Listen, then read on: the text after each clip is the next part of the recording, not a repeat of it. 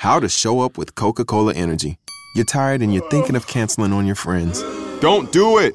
Every time you cancel on a friend, a unicorn loses its horn and becomes a regular horse. Do you really want that on your conscience? Instead, grab an ice-cold can of Coca-Cola Energy with delicious Coke taste and reinvigorating energy. Keep the unicorns alive! Show up every day with Coca-Cola Energy. Energy you want, taste you love. This podcast is part of the BombPod Media Network. Murder/Suicide, Orphans, 5 Children, by Bruce Trachtenberg, Oregonian staff writer. A Portland mother of 5 died of gunshot wounds early Sunday in an apparent murder-suicide in a North Portland home where she had sought refuge. Her former husband turned the gun on himself after first shooting her, according to the Multnomah County Medical Examiner's Office.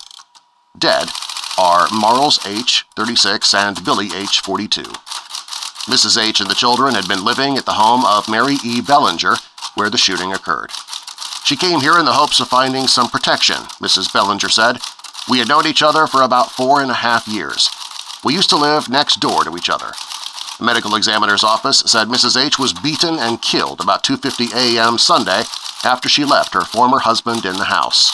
Billy H. also died of a gunshot wound. Mrs. Bellinger said she hopes the children can spend Christmas with her family.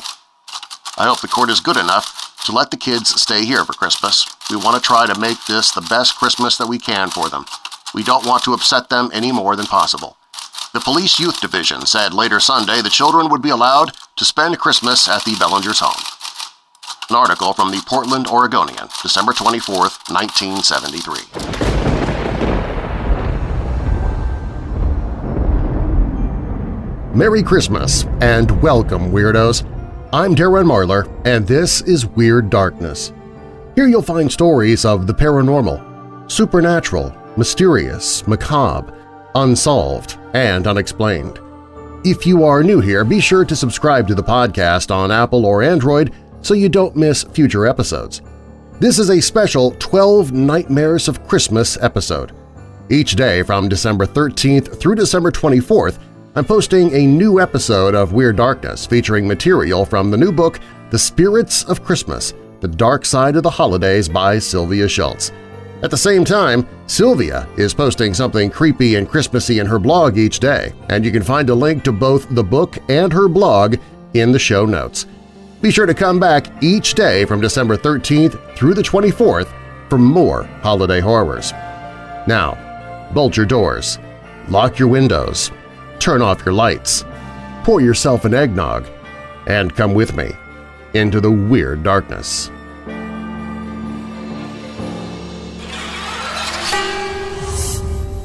The Dakota, the iconic hotel at the corner of Central Park West and 72nd Street in New York City, is a place that many New Yorkers call home. Several of them are ghosts. On December 8, 1980, John Lennon joined the ranks of the spirits who roamed the Dakota's elegant hallways. Just outside the building's front entrance, Lennon was shot 4 times in the back and shoulder by Mark David Chapman. Lennon staggered a few steps, then collapsed near his frantic wife Yoko Ono.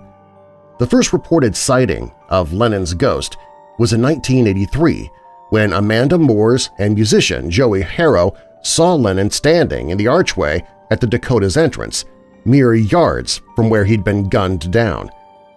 Perhaps being so close to the scene of his murder had put Lennon in a pensive, even foul mood. Moores almost walked up to the Beatle to say hello, but she said the look on his face let her know he was not in the mood to chat with strangers. Lennon was in a much better frame of mind when he showed up in his own apartment. Yoko Ono lived at the Dakota for 20 years after her husband's death. One day she came into the living room to see Lennon's ghost sitting at his white piano. He turned to her and said, "Don't be afraid, I am still with you." Then he vanished. Before his death, Lennon claimed to have had his own paranormal experiences in the Dakota Hotel. He told of seeing a phantom he called the Crying Lady who would pace the Dakota's hallways. Lennon was not alone. Many other witnesses have reported seeing the crying lady. She may be the spirit of Elise Vesley, who was manager of the building through the 1930s, 40s, and 50s. Vesley herself, in life, believed passionately in the paranormal. She even claimed to have telekinetic powers. Unfortunately, her son was hit and killed by a truck outside the Dakota. In response to the tragedy, Elise became very protective of the children in the hotel. This sense of responsibility may be why she still haunts the halls of the building.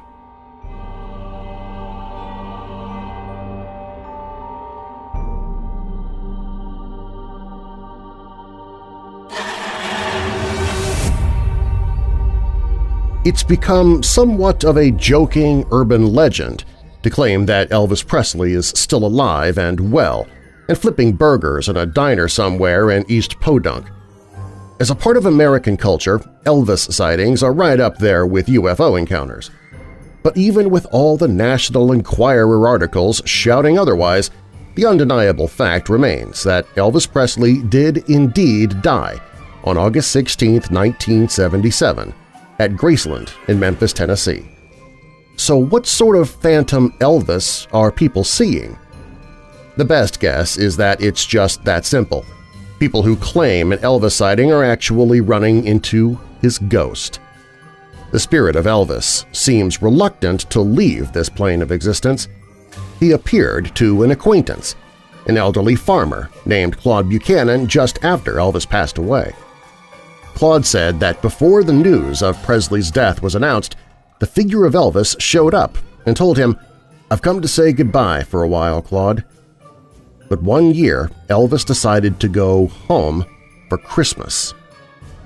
On December 20th, 1980, a truck driver named Jack Matthews was taking a load to Memphis. About 100 miles outside of the city, he picked up a hitchhiker. The night was dark, and the hitcher was just a dim form in the passenger seat, a hat pulled low over his face. But the hitcher didn't seem like a threat to Matthews. On the contrary, he was well-spoken and polite, just the kind of company you'd want on a long trip. In a light Tennessee drawl, he told Matthews that he was going to Memphis to see his mama and daddy for the holidays. The hours passed in pleasant conversation. They talked quite a bit about cars, and the hitchhiker mentioned that he owned several Cadillacs. Matthew took the boast, for surely that's what it was, with a good-natured grin and a grain of salt, or 3.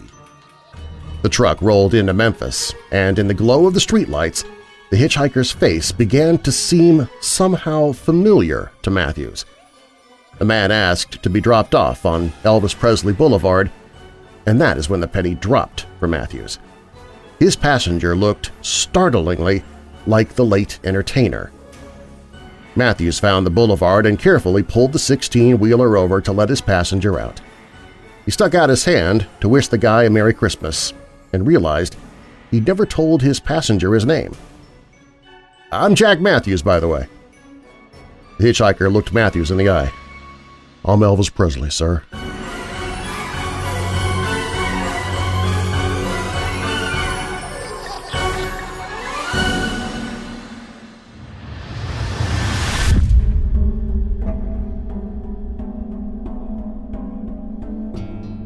Chicago and her suburbs are justly famous for the phantom hitchhikers that roam the streets. Hovering somewhere between urban legend and outright ghost story, these apparitions rack up the paranormal equivalent of frequent flyer miles with their many appearances to unsuspecting motorists. And the notorious Resurrection Mary is by no means the only spirit that wanders the highways and byways of the Second City. Take the Kennedy Road Phantom, for example. This mysterious female ghost first showed up near the town of Byron, Illinois, in December 1980. Her appearance was so shocking that once word got out, traffic was sometimes bumper to bumper along Kennedy Road, with curiosity seekers angling for a glimpse of the young lady. This may well have been because the slender young woman wore next to nothing, even in the frigid Chicago weather. One witness, Dave Trenholm, came to Chicago Tribune reporters with his story. He said that he was driving along Kennedy Road at about 9 p.m. on the night of January 2, 1981, with Guy Harriet of Oregon. Dave claimed that the young lady stepped out from behind some bushes at the side of the road. She was, Dave said, tall, slender, nice-looking, about 20. All she was wearing were some black panties and some kind of scarf around her neck. This despite the fact that the thermometer hovered around 10 degrees that night. As the woman spotted the car, she turned and ran toward a nearby farmhouse and vanished. Sightings like this went on for weeks, from December 1980 well into January 1981.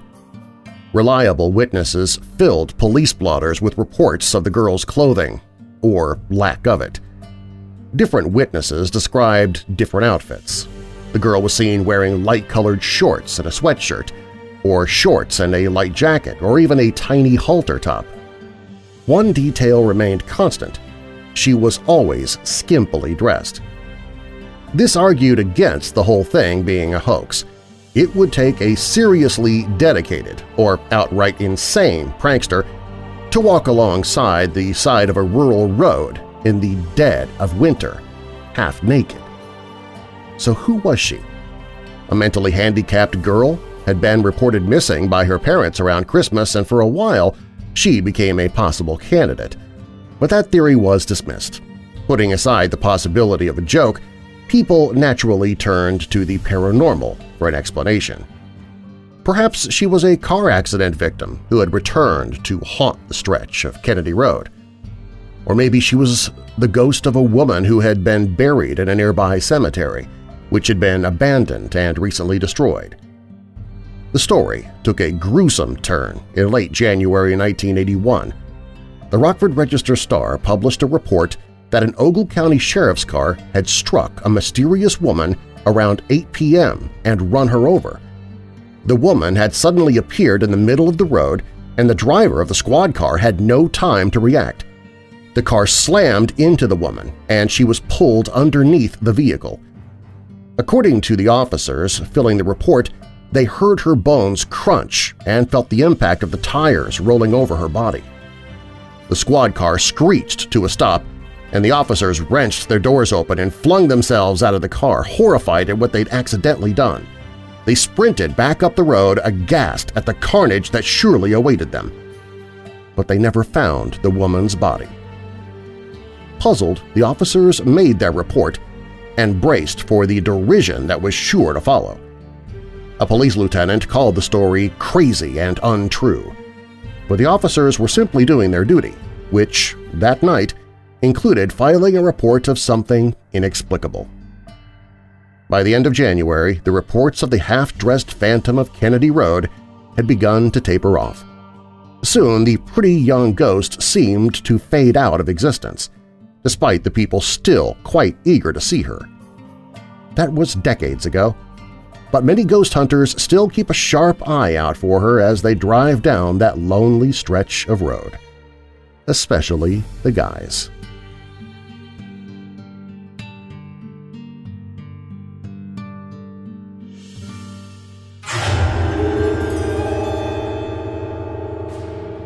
The following three stories come from the website paranormal.about.com, where people gather to share their odd experiences. The first story was shared by a reader with the screen name Misty G. When I was 9 years old, I'm 30 now, I could not get to sleep on Christmas Eve because I was excited about presents and wondered if my parents had anything to do with the gifts I'd received from Santa the year before. That night it was hot because the heater was on. I lived in Texas, so I got thirsty. Also, I was wanting to spy. I got out of bed and cracked open my door to make sure no one was out in the living room, so that way I could get something to drink. When I opened the door, I saw someone bent over. Then he stood up. It was Santa Claus, dressed in the red and white getup. Something strange was that I could see the lights of the Christmas tree shining right through him. He was taking the stockings down off the mantel and placing them on the coffee table.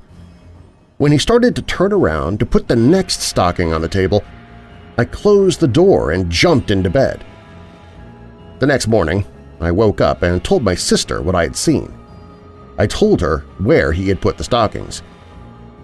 When we went into the living room, the stockings were where I said he had put them. We both turned and looked at each other and froze for a moment. From then on, I have told everyone that I believe in Santa. This story, also from paranormal.about.com, comes from contributor Skitty Scat. This incident took place near Seattle, Washington on Christmas Eve of 1957 or 1958. Mom was at a kitchen window when she yelled for my sister and me, ages around 5 and 7, to come look. There was Santa and an elf carrying a big brown bag walking down the middle of the street. My dad went running out the door to see if Santa could come and say Merry Christmas to us kids, but Santa, the elf, and the big brown bag had vanished. And one more story, from Arthur H. My mother, to whom I was very close, passed away in 1964 when I was 17 years old. I left home that year and moved to Ontario from Nova Scotia. In 1969, I met a girl whom I will call Karen, and we got married in March of 1970. In December of 1971, we were expecting our first child. We were living in a small bungalow. There was a fireplace in the living room. My wife and I loved the fireplace, and we had it lit every night. It was Christmas Eve, 1971, and we had just finished putting the gifts under the tree, and a nice fire gave off a beautiful glow. On the tree, one string of lights, which was supposed to flash, had stopped several days before. It was 5 minutes to midnight when the fire in the fireplace suddenly went out, and the string of lights started to flash, and the other lights stopped flashing. My wife and I were sitting on the floor, and it had become very chilly in the room. I looked over to my lazy-boy chair, and a figure was sitting there, my mother, with a big, beautiful smile on her face. My wife, who had never met my mother, said she could see the same thing. This ghost never spoke, but just kept looking at me and my wife and smiling. At 12 midnight, the fire in the fireplace started up again, and the lights on the tree stopped flashing, and the others started flashing again. I looked over to the chair, and the ghost was gone. No matter what I did to those Christmas lights, they never flashed again.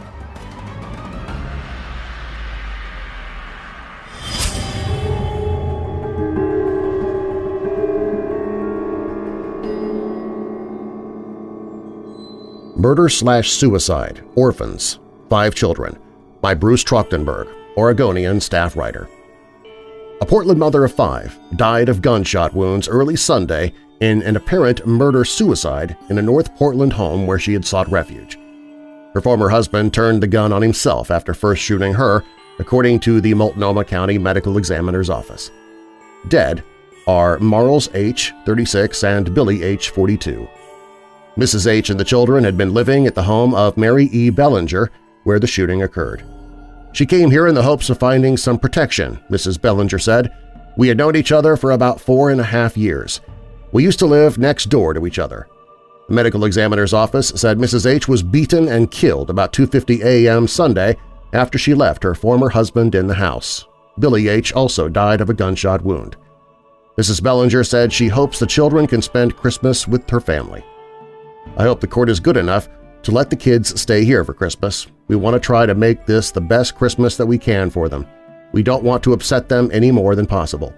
The Police Youth Division said later Sunday the children would be allowed to spend Christmas at the Bellingers' home. An article from the Portland Oregonian, December 24, 1973. Domestic violence pays no attention to the date on the calendar.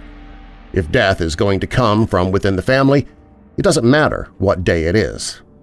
Marles and Billy couldn't work out their differences peacefully, and they both ended up dead.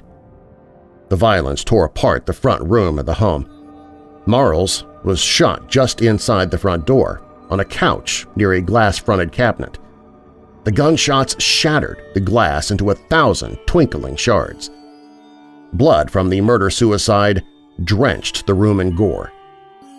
The couple's 5 children and the family who took them in were unharmed. But the echo of that terrible violence still thrums through the North Portland, Oregon home. Marles and Billy still haunt the house where their lives ended in a blast of lead and a spray of blood. 12 years after the tragic event, in 1985, the family moved into the house that had sat abandoned for so long.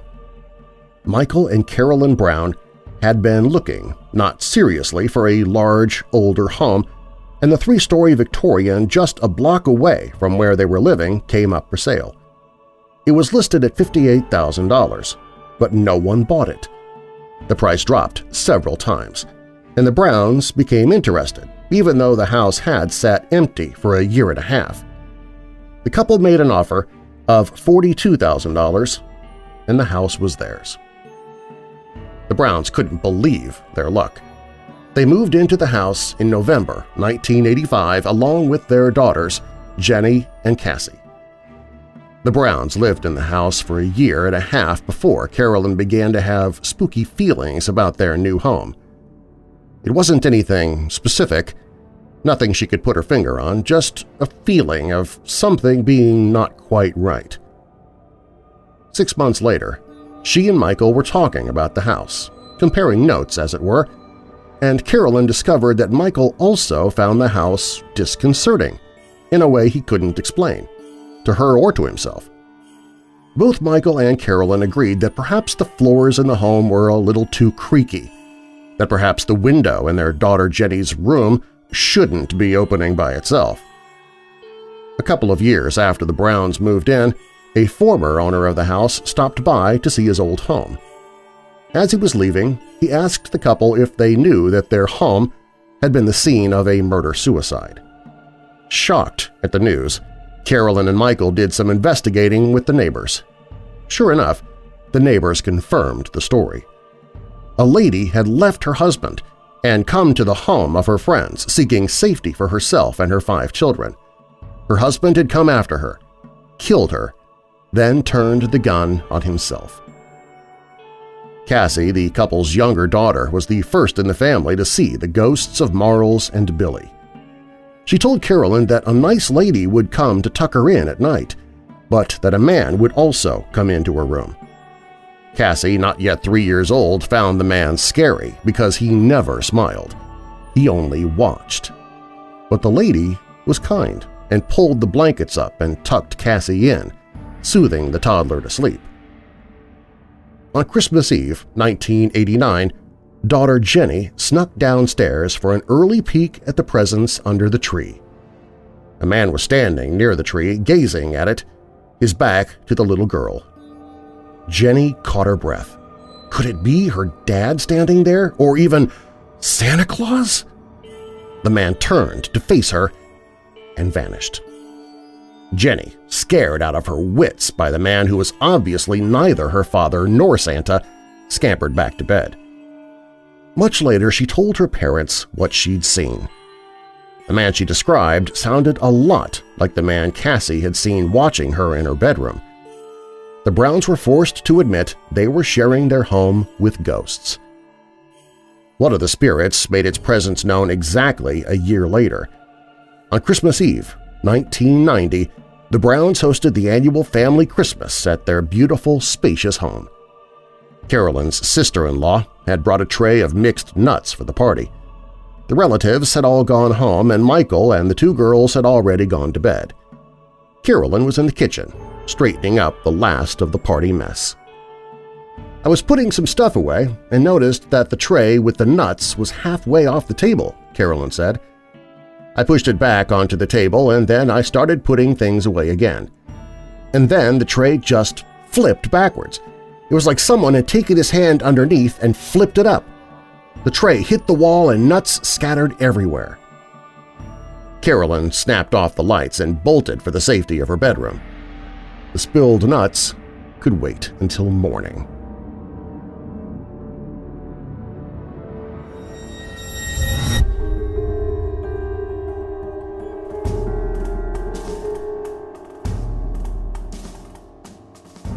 Many connoisseurs of horror fiction consider Edgar Allan Poe to be the father of the genre, and one of his finest short stories is The Cask of Amontillado.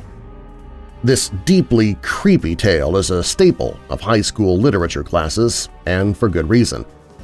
It's the story of a man who gets bricked up alive in a dungeon, a fate he thoroughly deserves. What most of these high school English students don't know is that Poe based his story on true events.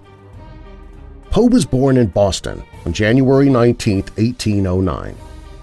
In 1827, the 18-year-old Poe enlisted in the Army. His first posting was pretty close to home, at Fort Independence on Castle Island in Boston Harbor. One Sunday, when he had some free time, Poe wandered outside the fort's walls down to the water's edge.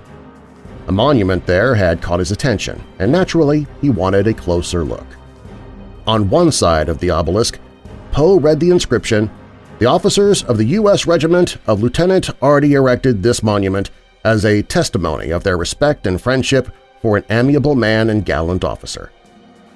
On another side of the monument, Poe found a few lines from a poem by William Collins. "Here honor comes, a pilgrim gray, to deck the turf that wraps his clay." Curiouser and curiouser, Poe must have thought. He continued his circle of the obelisk. On the northern side, which faced Boston, he found yet another piece of the puzzle. Beneath this stone are deposited the remains of Lieutenant Robert F. Massey of the U.S. Regiment of Light Artillery. Near this spot on the 25th December 1817 fell Lieutenant Robert F. Massey, aged 21 years.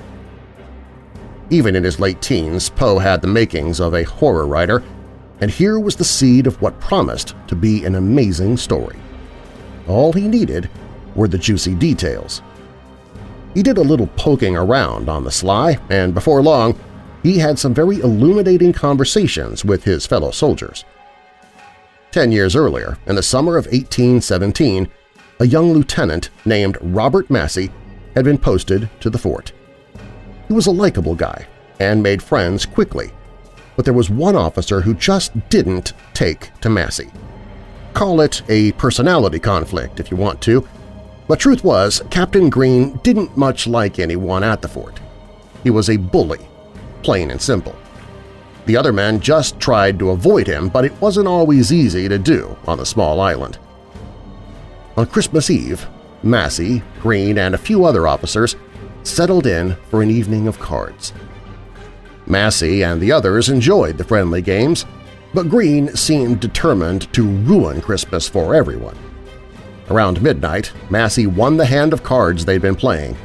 With a grin, he reached for his winnings. "Well, Merry Christmas to me!" Green leapt from his chair with a snarl and smacked Massey across the face with an open palm. "You cheated!" Then he said the words that froze every man's blood. "I demand satisfaction!" Lieutenant Massey knew he was in serious trouble.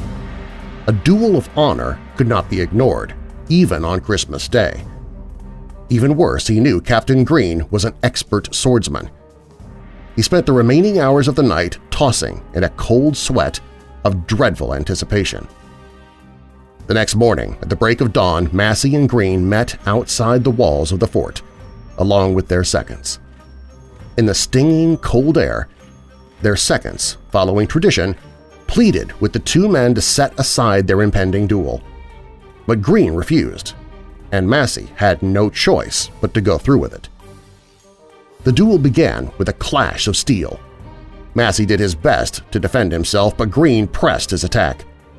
On that cold, clear Christmas morning, he wanted to kill. Massey gasped as Green's cold blade pierced his chest. The duel was over within moments. The young lieutenant's men lifted him gently from the sand and carried him to the infirmary. Robert Massey died later that afternoon. Massey had been respected and well-liked by his men. He'd made friends in the months he'd been at the fort. His men moved through their days in a haze of depression and grief. There was no reason Massey had to die.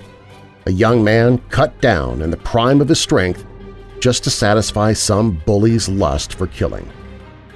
Then some of Massey's friends learned some information they found very interesting indeed. They already resented Captain Green for the capricious death of their friend Massey. They were intrigued to learn that Green had goaded officers at other forts into duels on equally flimsy pretexts.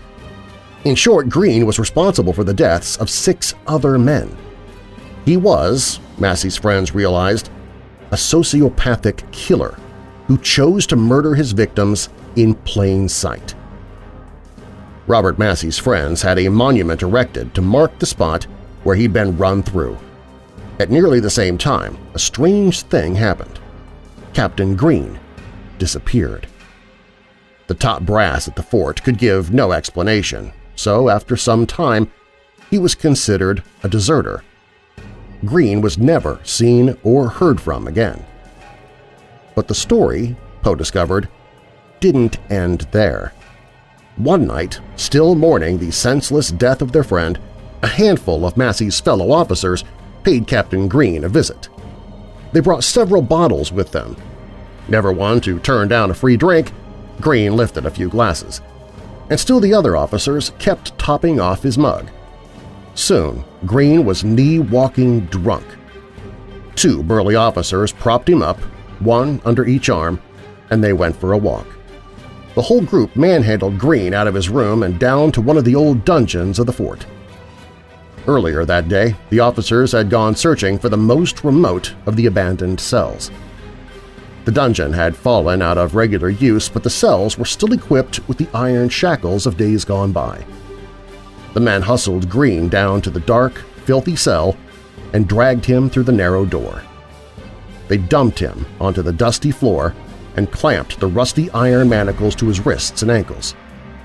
Green came to a groggy half-consciousness and slurred a question. What the hell was going on?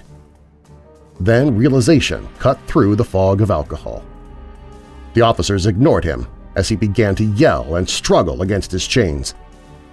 Silently, they mixed mortar and began to take bricks from the pile stacked next to the door. It didn't take long for the men, working together, to brick up the narrow cell door.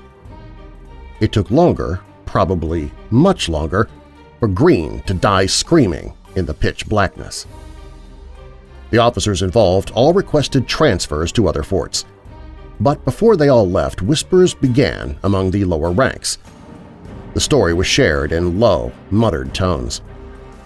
10 years later, there were still soldiers at Fort Independence who remembered the true story of the fate of Captain Green. They shared that hushed tale with budding horror writer Edgar Allan Poe. The higher-ups got wind of Poe's research as he was called into the office of the fort's commander. Poe was told that he was strictly forbidden to tell anyone the story of Massey's duel and its grisly consequences. Poe agreed to the gag order. Of course, no writer could sit on a juicy story like that forever. Many years later, Poe composed a story set in Europe titled The Cask of Amontillado.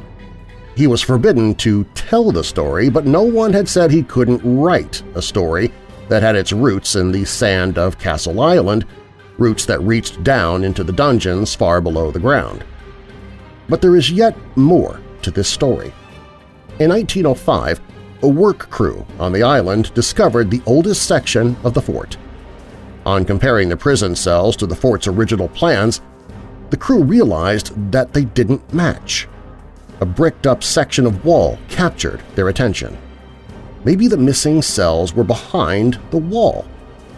The foreman called for more light and a couple of pickaxes, and the men set to work, solving the mystery.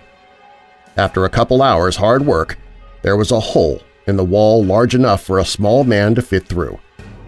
The man came back out of the cell much more quickly than he'd gone in. "There's a skeleton in there!"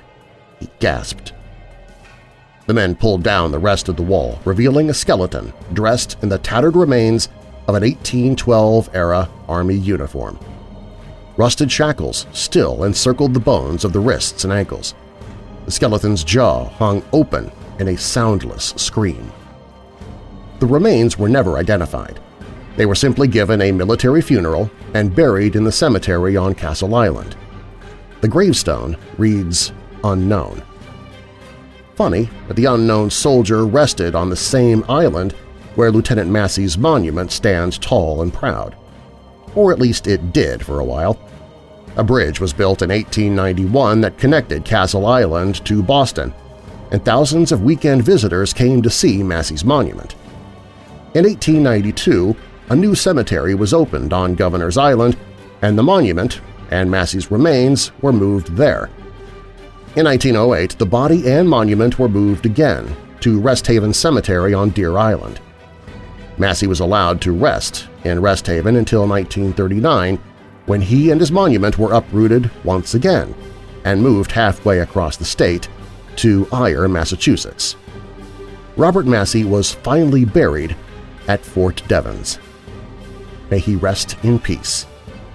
Until the next time someone moves him.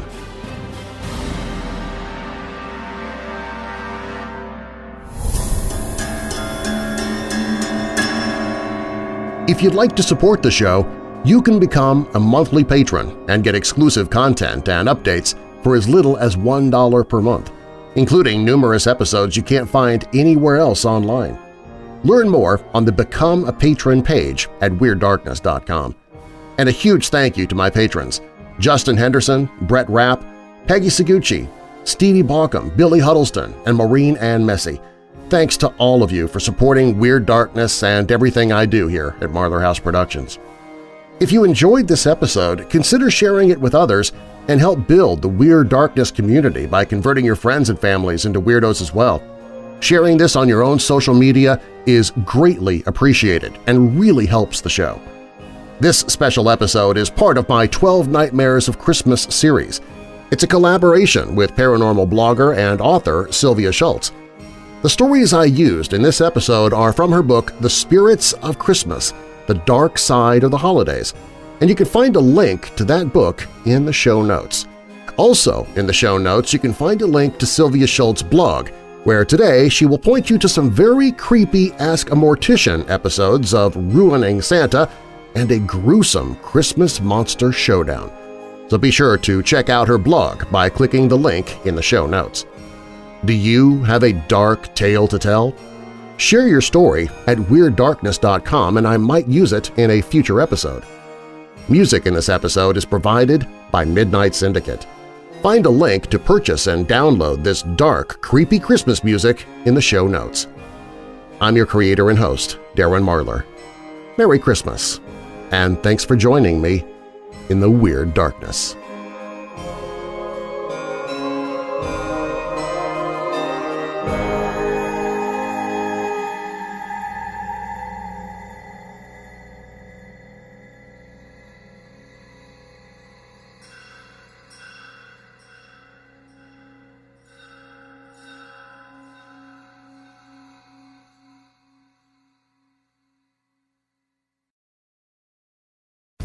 We've got all the news right here.